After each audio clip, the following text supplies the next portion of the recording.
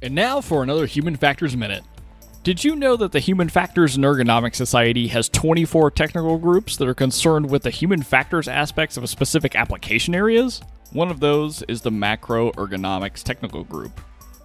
The Macroergonomics Technical Group, formerly known as the Organizational Design and Management Technical Group, focuses on the organizational design and management issues in human factors and ergonomics, as well as work system design and human organization interface technology.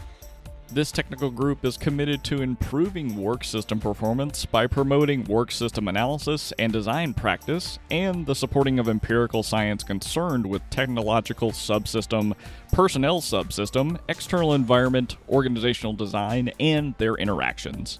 Work in this field is quite diverse, spanning applications in a variety of organizations and industries.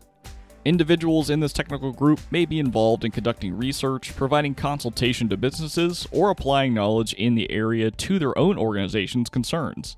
Work in this field is focused on the interaction of psychosocial, cultural, and technical factors with overall system performance.